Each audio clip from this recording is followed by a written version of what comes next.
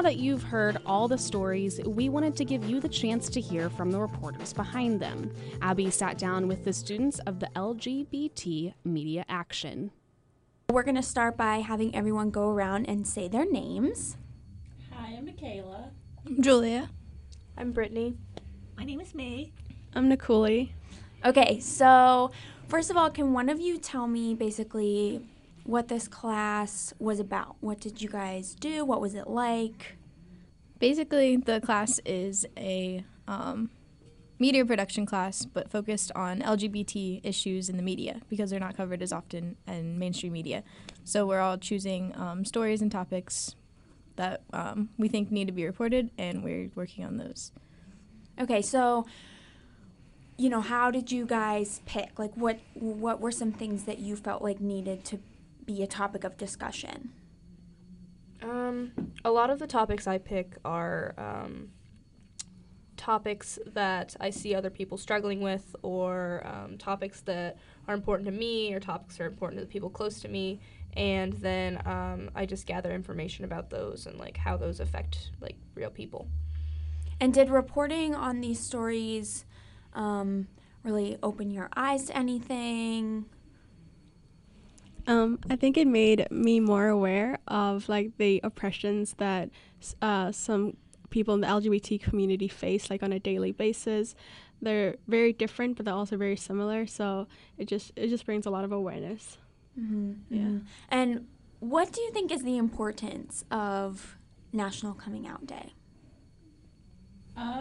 I think it's important because it kind of highlights that this is a big step in someone who identifies as LGBT lives, and it can also act as like a support system for people who are debating coming out. It's kind of like, you have this entire support group of people all over the world who are doing this thing that like on the same day that you are, if you choose to utilize National Coming Out Day. Mm-hmm. Okay, so May, I know you did a story about international students being gay, and one of them actually didn't want to use their identity. So what was that like, dealing with such sort of like a touchy subject? Like, I could relate to them in a sense that there's some things that you don't want other people to know.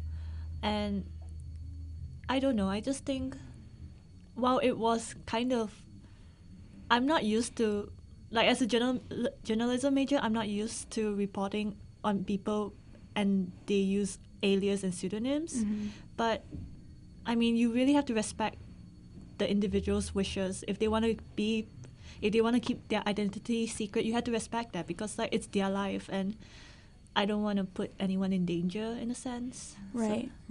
So yeah. And then Michaela, you guys actually got to go to a farm to talk to your subject. What was that like? It was super interesting because being on a college campus, the extent of animals that we normally get to see are dogs.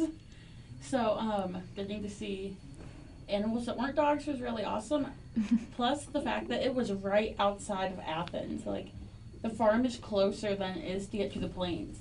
Wow. So was really incredible to see just the contrast of like a half mile can be. I don't know if Nicole had any other comments on that. I think it was just so like, it was interesting and fun, and Dr. Euler was so inviting. Like, she took us around her whole farm. Like, we saw the sheep and the chicken and the history behind the chicken, and like her little tobacco garden, and then her bigger garden, and she was just very like open to telling us a story. So that was pretty cool. Mm-hmm. And Julia and Brittany, were you guys familiar with the idea of being non-binary before you did this story, or did you kind of become more familiar with it? How did that work for you guys? Yeah, so I identify as non-binary, and a lot of my friends do as well. And that's just something that like nobody ever talks about it, and I felt like that was important to get that out there and to let people know that that was a thing. Yeah, definitely. Non-binary was a term that I knew what it was, and then I never really met anyone who identified as non-binary until I came to college. But it was just interesting learning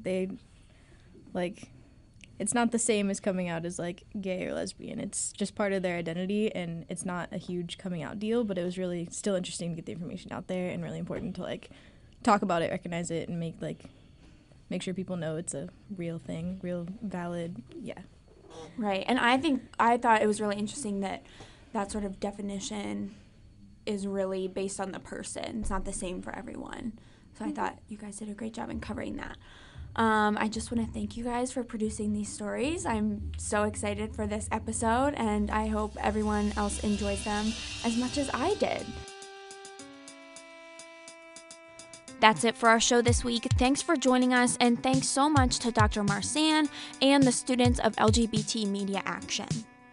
The Outlet is co-produced and co-hosted each week by me, Grace Warner, and Abby Grisey.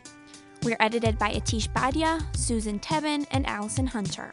Adam Rich is our technical assistant, and our theme music is performed by Ryan Gabos. Subscribe to The Outlet on SoundCloud and iTunes, or find us online at woub.org. You can also follow us on Twitter at outlet_WOUB. We'll be back next week with more stories from the Athens and Ohio University communities. Thanks for listening.